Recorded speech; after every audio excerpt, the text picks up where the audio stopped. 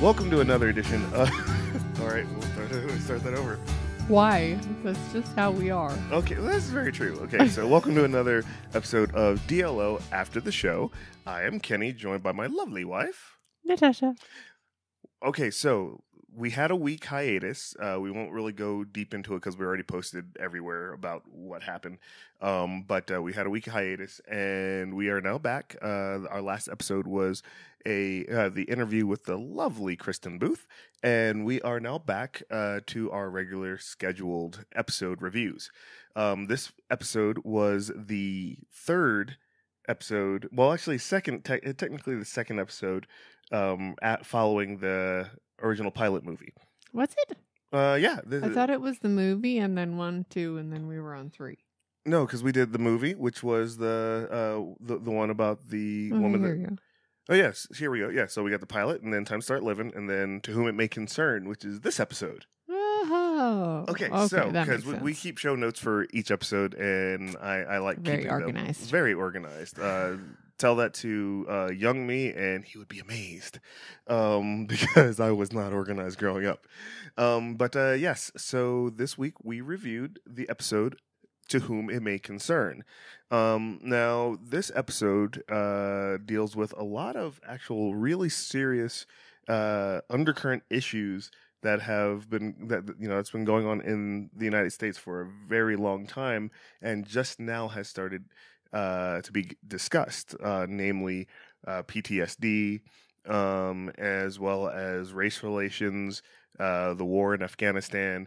All these are the things that have we've really started as a country started talking about. And now the story revolves around a student, female student from Afghanistan, who is with an American family, and she's writing out a letter, and she's even having a little bit of PTSD as well. At the beginning of the episode, they she's writing a letter to a soldier, and she goes and she mails it off. She's going off to college.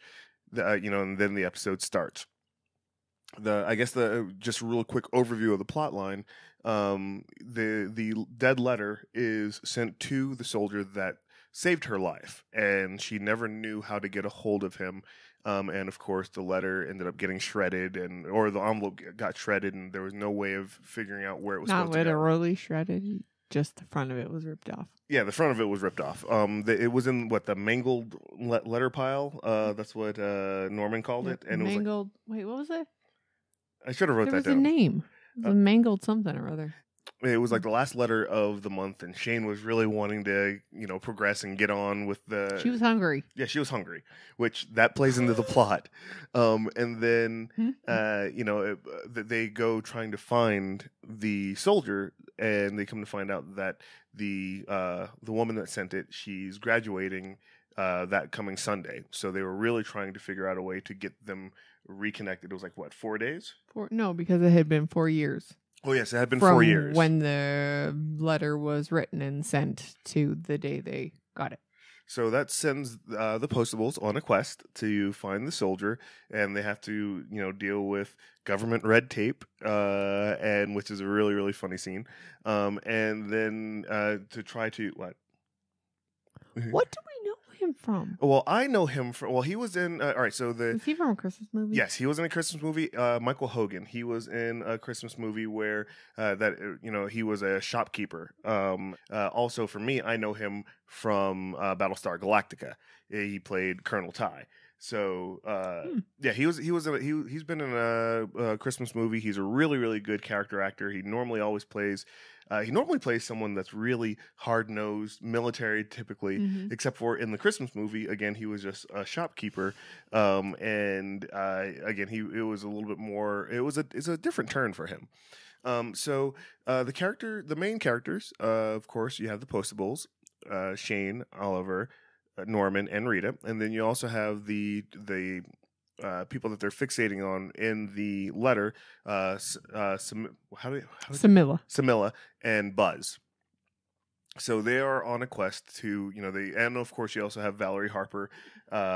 She's in there. She's so wonderful. She's wonderful in this episode. So, all right. So I'm just going to dig right in really quick. With everything that they showed at the very beginning of their story, Samilla and Buzz, where she, he befriends her as she's a child. I would say probably preteens. And he's receiving a care package from his mother, and of course all the village children run up and they take some of the brownies, and then he gives Samilla a pair of socks, and then she runs back and grabs him a hat, gives it, and that starts a bit of a friendship. And throughout that friendship, he realizes, you come to find that he starts teaching her how to read, speak and read, read and write in English. Talking about some of the different tones and some of the different plot lines with this, I really, really think that the way that they actually portrayed the relationship between the soldiers and the people in the village. You had, there's always something that you always hear about how racism is learned, or, people are leery of each other. And again, it's a trait that's learned, but whenever you see children, they don't see any of that. So Samilla, she, her and the kids in the village, they're quick to try to befriend the soldiers, but then they show Buzz's probably his battle buddy, the one that's with him, who is completely and totally leery of the village children, thinking that they're going to have bombs strapped to them. And then later on, while he's teaching Samilla how to read and write, she brings 2 other children with her, and the men in the village, not trusting the soldiers at all, runs over, grabs the kids, and takes them away. So you can see that there's already trust issues between the two. And this is a combat zone, so the tensions are high. But just seeing the parallels of the United States, the military, as well as the people that are in the village, it was. I think it was nice and subtle how they wrote that. It wasn't it wasn't something that they were really playing on. They kind of had them say things in passing, and then that was it. But it also showed the purity of Buzz's character, and then the children, and how again they were developing trust. She mentions how you're teaching us English, we'll teach you Afghani, and they're developing all this whole this basis of education and communication. And then you have the village is attacked. Buzz essentially puts his life on the line to save Samilla. And, just seeing him go, and I love the symbolism of him ripping the pillowcase that had F is for friends. And he uses that to cover her eyes because I think she probably got some debris or something in it from the explosions. And he's like, no, it could be because he was putting her in an open-sided helicopter. And she had never, she's from a little village. She would never flown before. This is very true. So he runs up and, he's carrying her while bombs are going off, and he, the rest of the soldiers are like, come on, just leave her, get on. And he's like, no, they'll kill her if they find her. So he puts her on the helicopter. He's like, go. And that's the last that she sees of him. That's the last that she ever hears from him. She has no idea. She never knew what his real name was, didn't know how to get a hold of him. And that kind of just speared the story, that kind of just took it on a different tangent. And I just love, first of all, let's talk, I should have had this up. I'm going to bring up this episode on IMDb because I absolutely loved the actress that played both young and grown-up Samilla. They had they don't even have her on here. That's odd. Anyway, so I'll try to track down, I'll put it in the notes of the episode of the actress that actually played Samilla. They, the Postables, they go to try to track her down, first of all, because they opened up a secondary letter. So going back in and taking a look at the actress that played Samilla, that is played by Rami, I'm going to mispronounce her name, I'm probably going to butcher it. Rami Kalan. Well, I ain't even gonna try. I'm sorry if I butchered your name if you ever watch this episode, but you're an amazing actress, especially on seeing this episode. You did a really, really good job. But so we're gonna talk really quick about the scene at the Mailbox Grill. All right, so we're gonna start picking this episode apart a little bit, highlighting some of the scenes. And this was one of. Wait, why are you looking at me like that? Well, are we going back to this at some point? Oh yeah, we could totally talk about that. Because you sort of forgot an important part when you were telling the story. Okay, explain. Go ahead. Before the bombs started going off, well, he couldn't teach the kids. The village let her teach the children, and they were all in a tent or undercover when the bomb started going off. This is where his PTSD came from, because, well, he did save her. They led you to believe that other children died, and he believed it was his fault. Right. Yes. So, and again, as always, I absolutely love your insight into this, because you pick up on things that I miss, and I totally missed that. Because did you really? Yeah, I did. I did. Because it didn't even occur to me that he was taking the blame for the fact that what he started. Actually, you know what? Now that you say that, does that make the end of it make more sense now? Even more sense, because this is showing the ripple effect. There at the very beginning and at the very end of the episode. Yep. I think the biggest theme for this episode is ripple effects, mm-hmm. and just one thing that you do and how it kind of just spreads across, and you never know. It's kind of like the butterfly effect, and that can be good or bad. Yes, it can be. It definitely can be good or bad. You can send people down either really good roads or not the greatest of roads. Well, not only that, your ripples can either be negative or positive ripples. Yeah. You can, spread positivity, kindness, love, or you can not and not. not.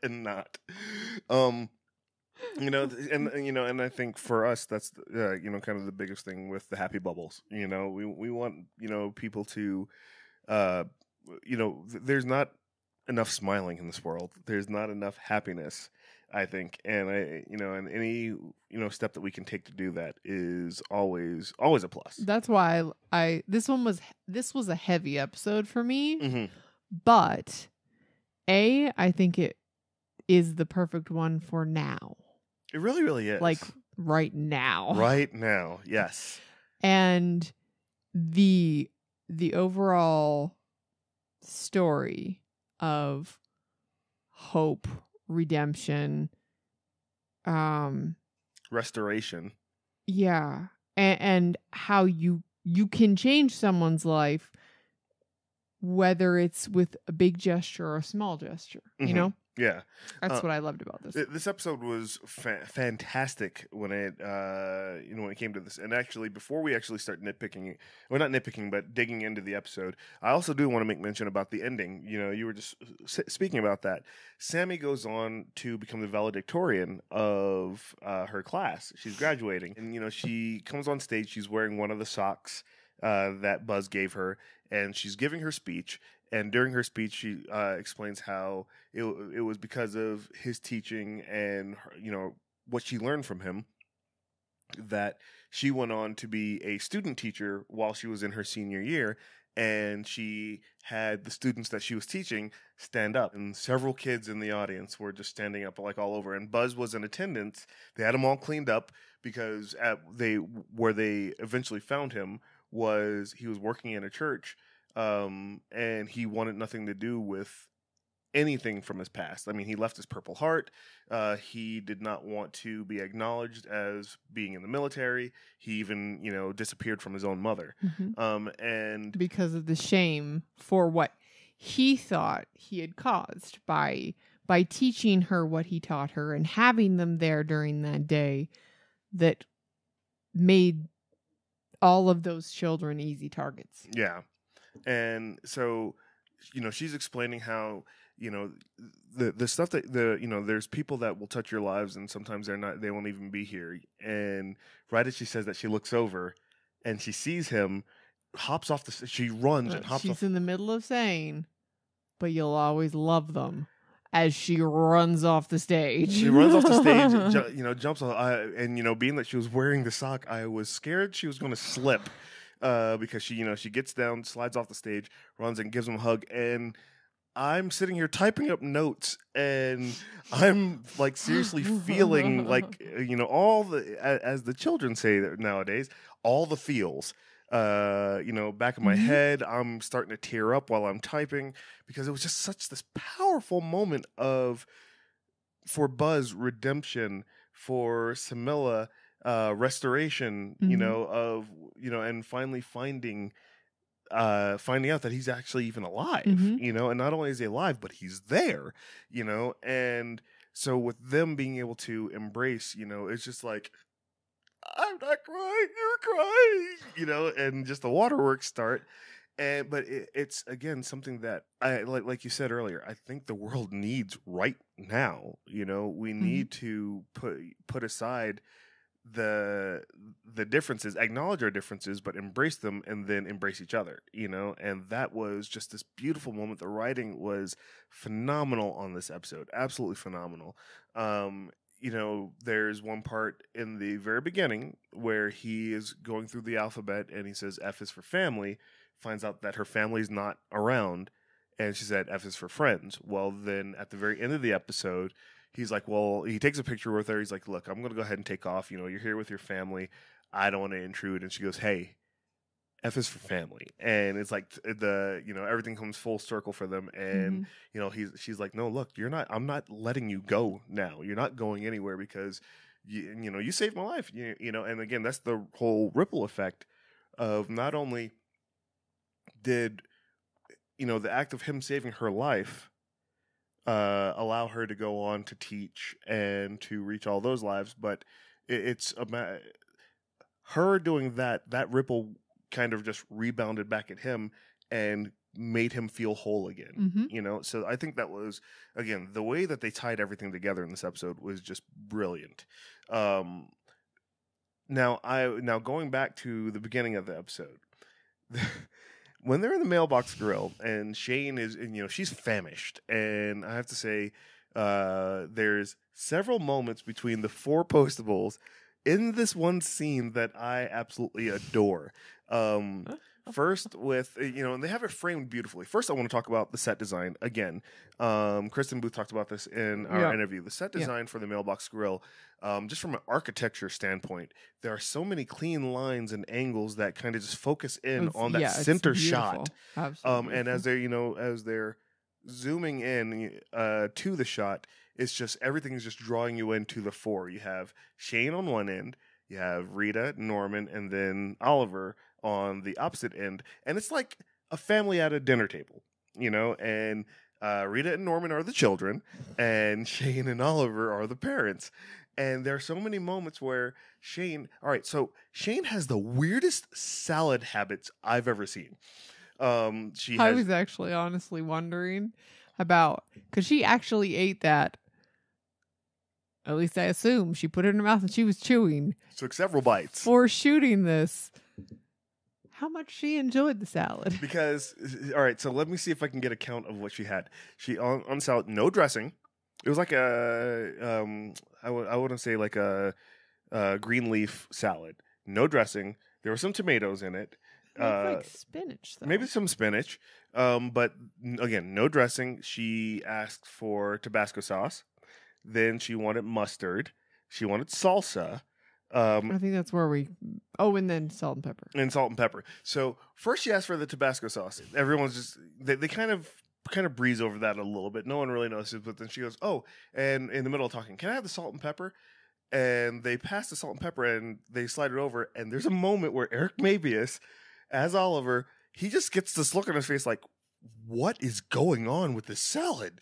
The look on his face is like, she's not about to put salt and pepper. Oh, there she goes. She put salt and pepper on the salad. And then after she asked for either salsa or mustard. And even Rita's like, what? Why? So she goes and gets a whole basket of condiments and puts them in front of Shane. And Shane is just pouring all these different condiments on it, and everyone is kind of just looking at her like, you have lost your mind. And she just, stuff in her face. Again, Oliver is... Now, one thing I did notice is they've kind of just after the first like 2 episodes, Oliver is now, you know what?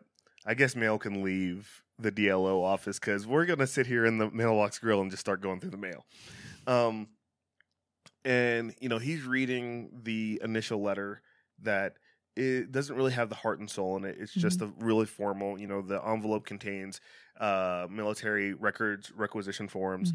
It contains the letter that she's trying to reach out, where the name of the episode comes from, to whom it may concern, to try to reach out to someone in the military to help her get connected back with Buzz.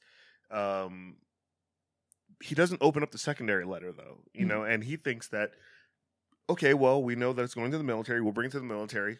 We're done. We're good. And Shane, you know, she brings that heart back into it. And she's like, no.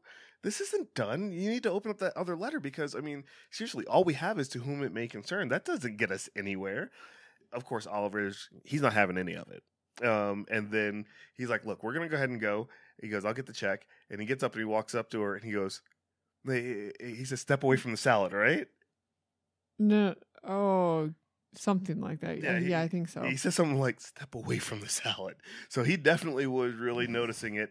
While they're bantering back and forth, you can see Rita and Norman kind of tennis ball, a tennis game, looking back and forth with them, like, and they just look so confused at the way they're interacting. I absolutely loved the way Jeff and Crystal, did those moments, and it was very childlike to where they're just kind of watching mom and dad not even bicker, but they were kind of just snarking at each other. From their standpoint, they weren't really understanding what was going on, but obviously from the audience standpoint, their relationship is growing in that moment. It's like leveling up. Okay, so they get back. They decide to go to the army. And they're gonna, they deliver their records requisition form and that initial letter. You forgot part of the funny part at the. Oh, what happened? The mailbox grill. Oh, which part? Because she had gotten the letter that he hadn't opened yet, and right before he got up and told her to step away from the salad, she said, "Oh, I'll just take this back." And obviously Oliver knew that she was going to open it and read it. That's when he got up and took gotcha. What was the tiny? Did you write it down? No, I don't think I did. He says something. I think I know what part you're talking about. Is when she takes the letter and she's trying to sneak it off because she was going to open it because that's what Shane does. And he walks up and he says, you can take he says something along the lines of, you can take your tintype. He takes the letter and then he tells her to step away from the salad and takes off. Miss McInerney, I advise you to step away from the salad.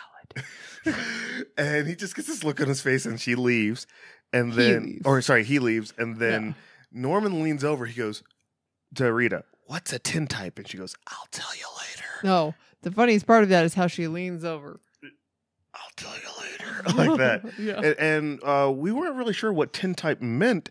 So we looked it up, and it was a way of processing photographs as a positive as opposed to a negative. Yeah, I knew what a tintype was. I didn't know that's what, because before I got sick, I like reading Old West books, and that's what they used back then for picture taking. Anyways. So I just didn't know that's what they meant. So I like how again that tied in as well. So they go back to the DLO, and Valerie Harper. She's totally forgot to mention this part of the plot. This episode, Valerie's character is giving Oliver's review. And Oliver's very meticulous about his reviews. He normally gets 98s, 99s. He's very proud of that. And then except for the 95 he got. He still has nightmares over. Yes, and he was very, very distraught that he got a 95. And it kind of sounds like our daughter when it comes to her grades, where she's just like, I got a 96. It's like, okay, that's good, So she's explaining, she's talking to all of them, and Shane, she's asking about everyone's desk and where they're at, and they show how Rita is the one that gets the mail first, and then Norman has his own station with all the books around him, and then they talk about Oliver and his desk and his station, and she's like, well, where's Shane sit?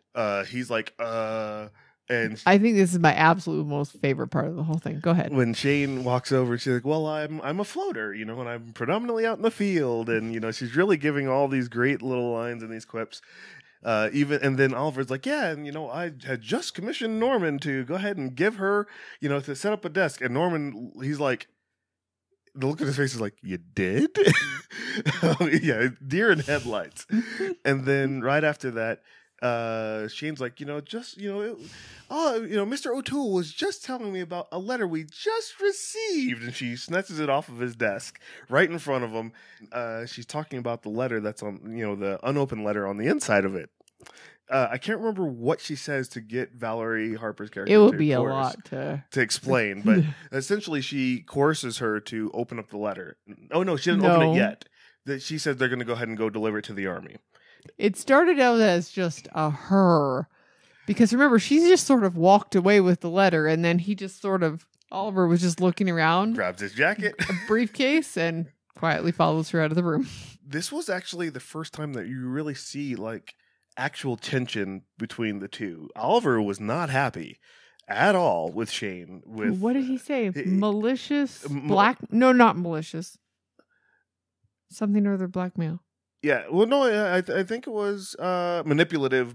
He said manipulative because she turns around and uses that on him afterwards. Right, yes. So he's really upset because he feels like he was manipulated. He feels like he was undermined and that it kind of broke the chain of command with how, the status quo of the DLO office. He's like, how am I supposed to lead now with Rita and Norman when you're in here just kind of just willy-nilly throwing things, throwing a monkey wrench into it. So they go into the office of, I think it was a colonel as well. But captain. He was a captain. He addressed him as captain at the end. So he goes in. They are, he's like, "Look, we get these requisition forms all the time." He goes here. He puts on his big stack of to-dos. Stack. Yeah, and he goes, "You guys did your job. You can go ahead and go." Oliver was like, "Well, we have this," and Shane grabs a letter. She goes, "Nothing.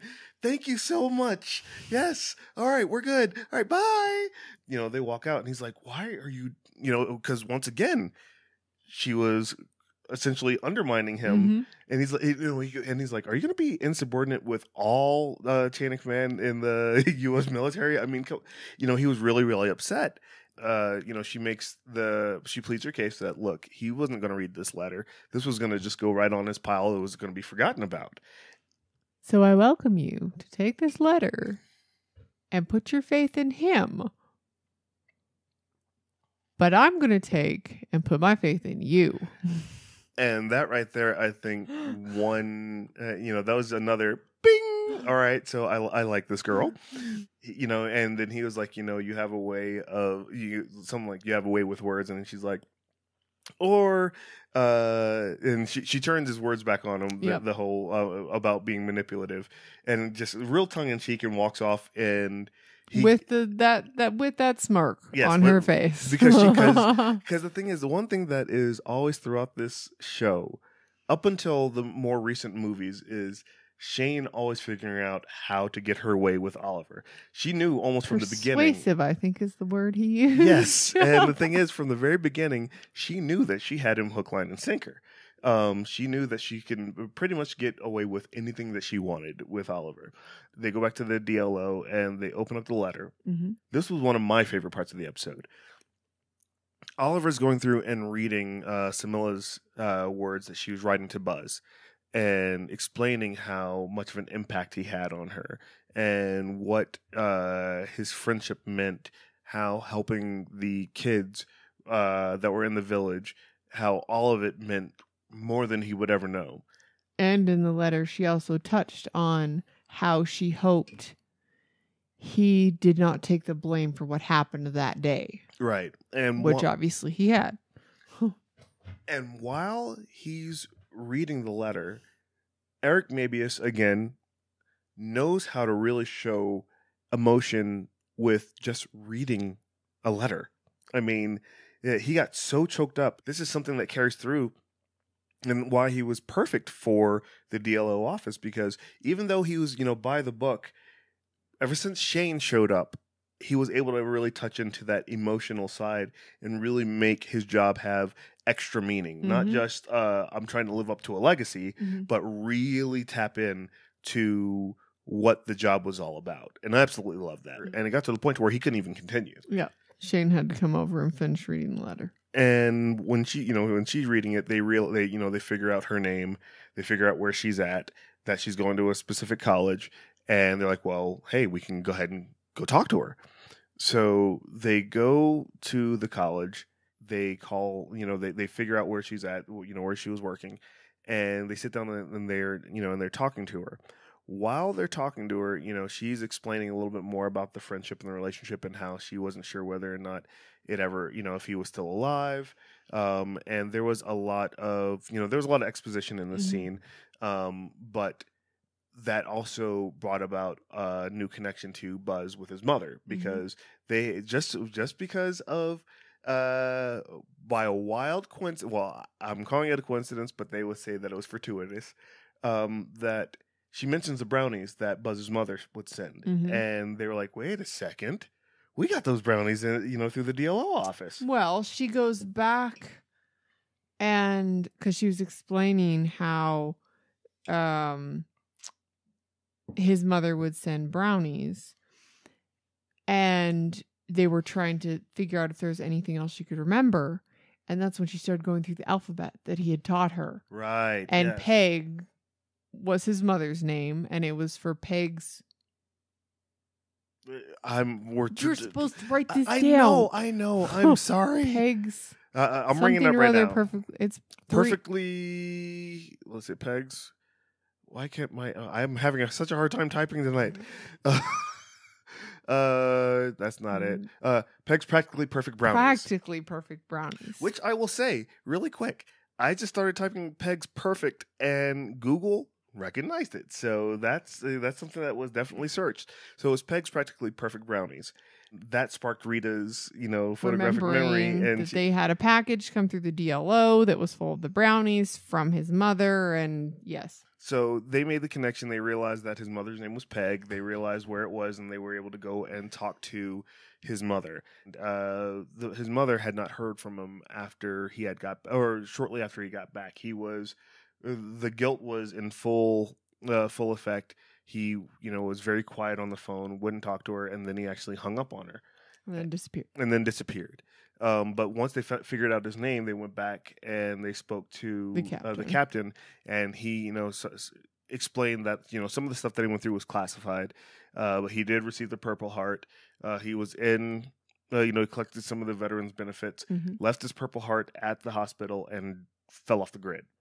Well, he also said when he was recapping one of the things, when they asked Oliver asked a question, he said he said it was classified. He said, I can tell you that there were many casualties, both military and civilian. Yeah, so that also led to the whole guilt aspect of it.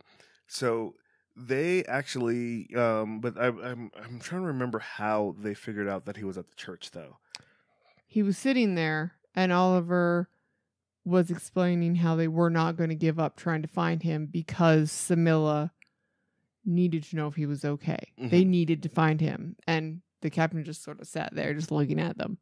It's a very grumpy look. Then it turned thoughtful. He's good at that. And then he said that he had a friend that had came through on many occasions, and that he might be able to help them, which he did. He did, and they found out that he was at a church. Kudos to the makeup department, because they had him looking very, very similar to Forrest Gump whenever he was running across country, and just had all the beard, and his hair was long. Hair. Very, very, very, very, very. So ultimately what ended up happening was, Oliver's sitting there talking to him, and he's where is it? Right there. And there's a scene that is okay, yeah. So Oliver's sitting there talking to Buzz. And with him talking to Buzz, he's just giving this monologue about heart, soul, redemption, and bringing everything back. and they just cut to Shane for a split second, and she's just rolling a single tear, and that just broke me. I mean, that broke me there as well, because it was just seeing her listening to him. It was just amazing. Who is the soldier? Buzz. Buzz. Here, we'll look for Buzz. Joel Joel Berg. Berg. Yes, Joel Berg. His acting in that scene was amazing. Yes. The intense emotion. Because not usually, but a lot of times when an actor has a scene where they have to cry, and I'm talking like TV stuff, not like Oscar award winning stuff, like TV stuff. They cry, they do their bit, and that's that. But there are times where you get actors who can absolutely tear your heart out. Mm-hmm. And his emotion, I mean, he turned red. Like, his eyes were red. Tears just... Personally, in my opinion, I think Joel Berg, the actor, I think he went somewhere, like internally. He went somewhere, because while Oliver is giving his talk, he just breaks down, and he can't even look at Oliver. He's just weeping. I mean, this is weeping, sobbing. This is more than crying. Body shaking. Yeah, and it's just sorrow. breaking. Yeah, sorrow and breaking. Just a complete and total breakdown. Yep. But then while it's happening, he's also building him up. Yep. And by the time he's done, he stands up with confidence and shakes Oliver's hand. They bring him back to the DLO, and they're like, "Well, her graduation is in 3 hours," and Valerie is like, "I'm not in charge of all these different departments at the post office for nothing." And she sends everybody on their way, and and she's also being that she has a theater background as well. Yeah. She's like, she puts a towel around him, and she's going to clean him up. So that's when we go to the graduation, and here at the graduation, they are, she's giving her monologue like we were talking earlier. Yep. She's, talking as a valedictorian. He's watching her, the tears are welling up because he's seeing just how far she's come since last he saw her. And when she says that, like you had said, when she says that she was a student teacher in the inner city, and she had some of her students stand up throughout the whole thing, you can visibly see not just us watching it, but he can see the impact that what he did has had, that whole ripple effect again. And the thing that I love about it is it was a generational ripple. Yep. It went from him to her, and then the next generation after that. Yep. And the thing is, the impact that she had on those kids is going to continue. And that they were implying that it just took one person to make a difference and affect eventually thousands of lives, which is absolutely amazing. And if it wasn't for him to be selfless and bring her to the helicopter instead of him saying, "I'm sorry, kid," and get on and fly off, that, and he did that, the complete total sacrifice of, his own personal safety, whether he knew he was actually going to make it. He was like, "No, this kid has to survive." And he got her on the helicopter. And again, we already recapped how, she sees him, runs off, gives him a big hug. And then this is the episode at the very end where Valerie retires to run off with the traveling theater groups. And going into showbiz. And that's, how the episode ends. And which was also emotional, I might add. Yes. There was some finality there. The things she said to each of them was... I just loved it. And, there was a lot of parallels to The Wizard of Oz, because that was a production that she was involved in. Again, something that I absolutely love, as she's leaving, and she's like, "Bye!" And everyone's kind of just smiling. But then Norman, with this just childlike glee, he's like, "Bye!" He's all excited. And then they freeze frame on her with just the biggest smile. And, that was pretty much her swan song on Signed, Sealed, Delivered. I have to say that this episode wasn't necessarily all that, I mean, it had its funny parts. There was a few things here, but this one had a lot of heart, a lot of soul. It was, like you said, it was heavy. There were several times that we stepped out of the happy bubble and we kind of got in about knee deep in the stress bubbles, and that was. And even sometimes you dip down to your neck a little bit. There were some heavy parts in this one. But again, I love the fact that they spoke on PTSD. They spoke on the horrors of war in a very delicate way. Yep. You didn't have to see blood, guts, or anything like that. It was just a very delicately handled way of talking about how the tried and true statement, war is hell. It's something as simple and precious as someone, child teaching other children how to read and write and communicate with a different, with people from a different country. And while they're doing something so innocent and pure, explosions start happening, and then several of them lost their lives. So the way they wrote that into the script, the way that they handled, just the moments with Oliver reading the letter and getting all choked up, and then seeing how, again, that moment where she runs off the stage after seeing him and not knowing if he was alive or dead, and just squeezing his neck off. That was, he has to be pretty strong because she death grip. Yeah, and she hit him hard. Body slammed him when she hugged him. And it was brilliant, absolutely brilliant. And there was one line, one thing that we try to do is we try to come up with a quote for each episode that really kind of hit it out of the park. And I think the award for the best quote for this episode goes to Eric Mabius as Oliver O'Toole. They're sitting in the library where they found, or like the school bookstore where they found Samilla working. She's like, I can't believe you guys found me. I can't believe that, you guys are trying to do all this from just a simple letter, and just from someone that was just trying to teach. And Oliver says, hang on. Uh-oh. She says, why my letter? That's important. That is important. And Oliver says, well, in this age of tweets and texts and abbreviated thought, I think people take for granted the gift of learning how to read and write. That is so poetic. And I think for me, the biggest part for me is the abbreviated thought. Because everyone tries to think in, it used to be 140 characters, but now everyone tries to think in 280 characters. What hashtag should I use? Should I ask people to share and like? Do I, how can I condense things down to just a small little bit and send it out? A brevs. Yeah. Well, yeah. One of our kids likes to make a joke. He's like, yeah, I got to do, he goes, that's a good brevs. And it's like, stop it. But he knows he just does that just to mess with us. But you get we have a generation coming after us that they live their, to not to try to sound like Fast and the Furious, but they live their lives 280 characters at a time. They look at Instagram and they look at Twitter, and they really are not taking the time to, there was a post on the Facebook group for Signed, Sealed, Delivered, where they were talking about, writing letters and who still handwrites letters.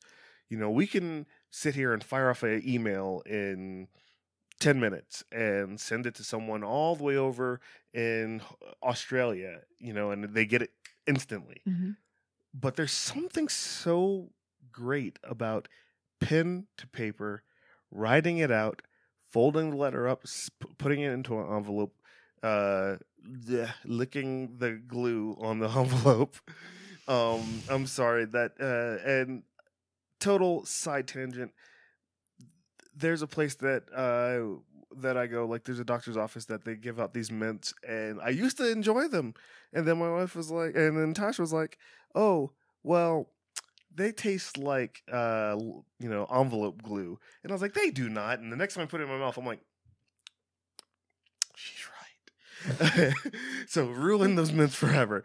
But I still eat them. But, there's something about, sealing that letter, putting a stamp on it, getting it getting it to the post office and sending it off, or going to your own mailbox and lifting the little flag and knowing that it's going to go. There's something so much better, in my opinion, than it's special. It is, because people take the time. That's exactly what I was just gonna say. They take the time out of their day to sit down and put pen to paper, pencil to paper, whatever you want to put to whatever. And they write, because writing is more time consuming. You really have to want to do it. Yes. If you do it. And it's a part of them that they're giving to you. Mm-hmm. Not just words, but again, their time and their sentiments. So in an email, Mm-hmm. you can just rattle off whatever. And sometimes you don't think about, how you're saying something, right, or what you're saying. But if you're sitting there with pen and paper and you're writing, you're going to think really long and hard about what you're doing, because you don't want to have a letter that either has lines across words because you put the wrong thing down, or if they even still make it whiteout. Well, they still make I know whiteout. they do whiteout tape, but Yeah. do they make actual whiteout? I think so. I don't know.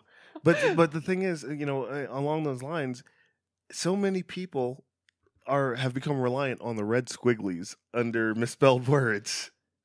And they either that or how it's become so intelligent now to where it'll automatically correct your words if you've misspelled, transpose a I and a E, Mhm. or if you accidentally put double letters, it'll get rid of one. You really have to put time, Mhm. thought, effort into a handwritten letter. And just like I was explaining on that post, how I wrote, there was back in 2014, Mhm. I wrote you a letter every single day. You did. And I have a beautiful box upstairs. And I gave it to you for Christmas. There were several days where I'm sitting there writing a letter, and I just realized that I completely flubbed like 3 or 4 words, and I'm like, rip, let's start over again.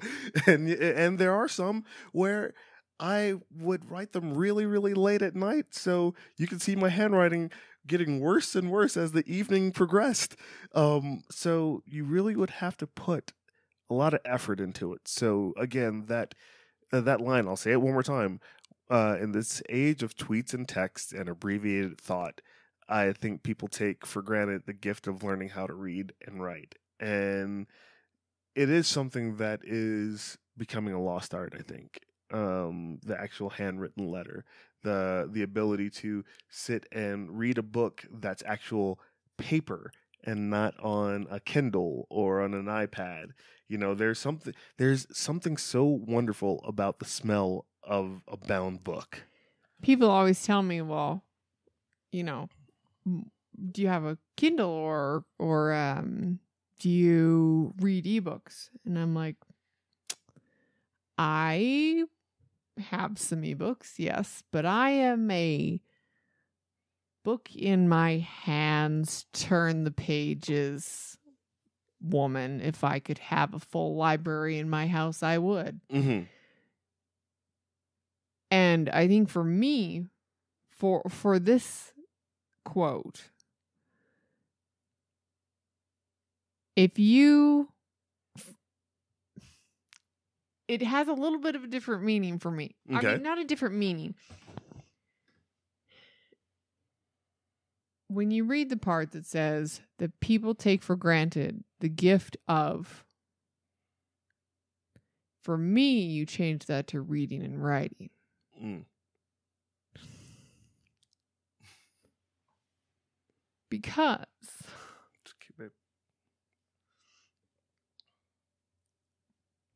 when I got sick, I used to read books a lot. I used to inhale books. We could go to the library on the weekends. I could get 3 or 4 books and they would be done within a few days.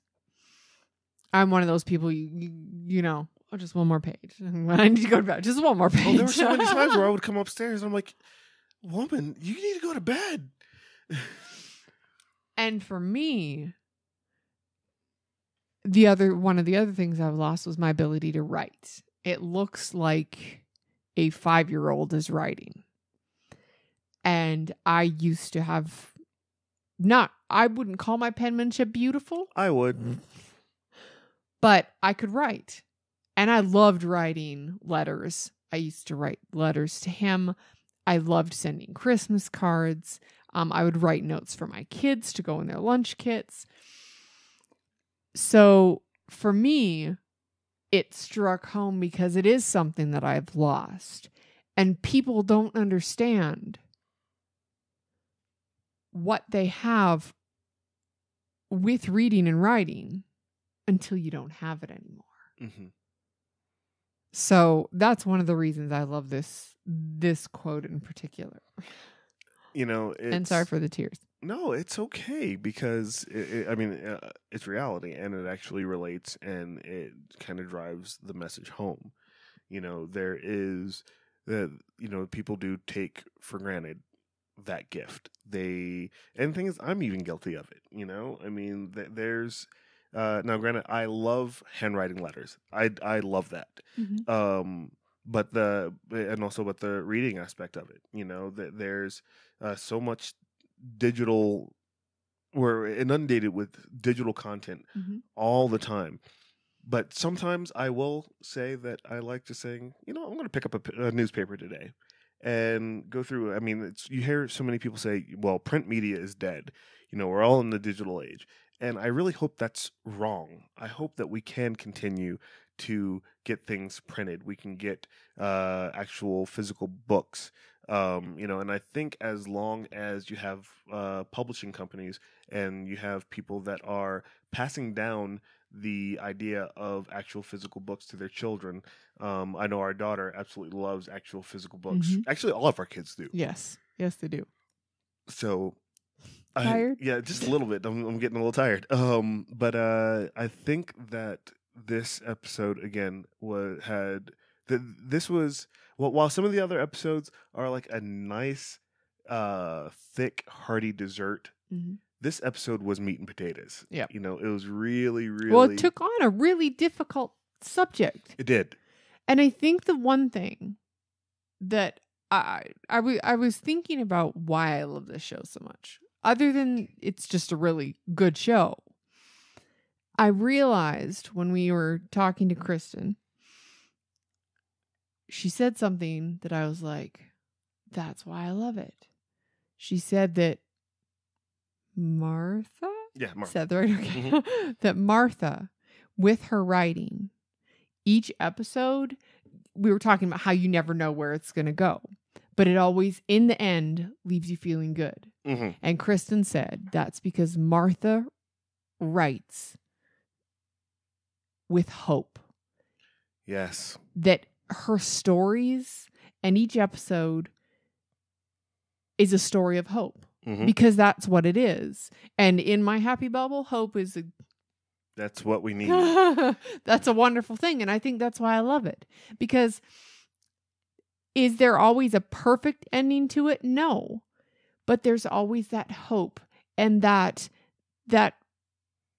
you just feel good when it's all done. You know, one of the hashtags for this episode needs to be hope in a bubble. Because many bubbles. So many bubbles. But that's honestly, this one served up hope in a bubble. You know, this one was everything was nice and compacted down. The story was really tight. Mm-hmm. And I have to agree with you. This one was a very, very heavy one. This was meat and potatoes.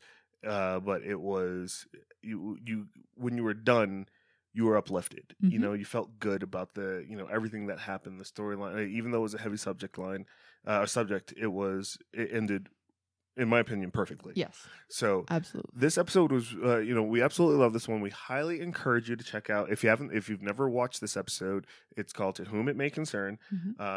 Absolutely recommended. It's really, really good. Again, for people that may deal with PTSD themselves, especially if you're in the military or former military. Some of the scenes in it may have a few triggers, so just be careful there. And also, I think what I'm going to do is on this episode, I am going to. I know that there's some like resources and hotlines for PTSD, so I'm going to go ahead and put that in the description as well as probably on the screen as well. For anyone that may need that or wants to recommend it to someone else. So I think that's gonna be it for this episode. I did want to say something, just what you said. This story dealt with, what would it be, combat PTSD? Yeah. For both him and her. But PTSD comes in all shapes and sizes. I know that for me, I suffer from PTSD from last summer when I was airlifted. I do not like hearing helicopters anymore because I was airlifted twice in the span of a week. I have a number of different triggers all surrounding what happened last summer. I know there are people who deal with PTSD from physical abuse, sexual abuse, whatever it is. So this isn't just geared at military people who have suffered. This would be helplines for anybody. Yes, anybody. So with those resources, please take advantage of them. Pause right here before we end it. We never got up to take a look. Make sure that it's still recording. Oh, please. We're good. Okay, good. I kept trying to find a place to shut me up. No. no, I'm joking. Like our conversations flow so nice. They really, it's really really do. Annoying to interrupt it. That's okay. So we'll cut it in here. So yes, thank you guys so much for checking out this episode. We highly encourage you, if you have not seen the interview with Kristen Booth, that was the last episode. So I'll link to that in the description as well. Also, just really quick, speaking of that interview, I can't look at the intro to the show the same ever again after hearing about the dancing. When he goes to lean her back. When he goes to lean her back. And I mean, we just that scene happened right at the very end of the opening credits. And we just laughed and laughed. And if you don't know what we're talking about, go back and listen to the Kristen Booth episode and that interview. There's a few great tidbits in that one. So I mentioned this on Twitter. This episode is, we're going to be taking a little bit of a break on the DLO after the show, because we are now going into, for people that are listening to this in the future as well, we are going into the Christmas season right now. Halloween is Wednesday. And then after that, this weekend coming up, that is for us where we officially kick off the Christmas season, and I do the air quotes there because we are already in the Christmas spirit here in this house. But starting next weekend, we have traditions. We have traditions that we really need to stick to. The kids are absolutely excited. We're excited. We do. No, I'm not going to say what we do. I'm just going to say we're going to be doing a new podcast. We're going to be starting our secondary or our sister podcast, if you will, to this one called Hot Chocolate and Snowflakes, and which is our Christmas movie review podcast. Now, not only is it going to be movies, but we're also going to be doing holiday recipes. We're going to be talking about different traditions, music, and we kick that off next weekend, which is for us is going to be the first weekend in November. So please, I highly encourage you guys to, I'll put a link to the Facebook page where there's going to be news and updates there. Highly suggest you guys go like that page. Follow that one on Twitter and Instagram. Besides, now you have to go to see why he's being so cryptic, and you'll have to watch the episode so we can tell you. Yes, because there is a tradition that we do that I will. There you go. There's a tradition that we do that so it involves.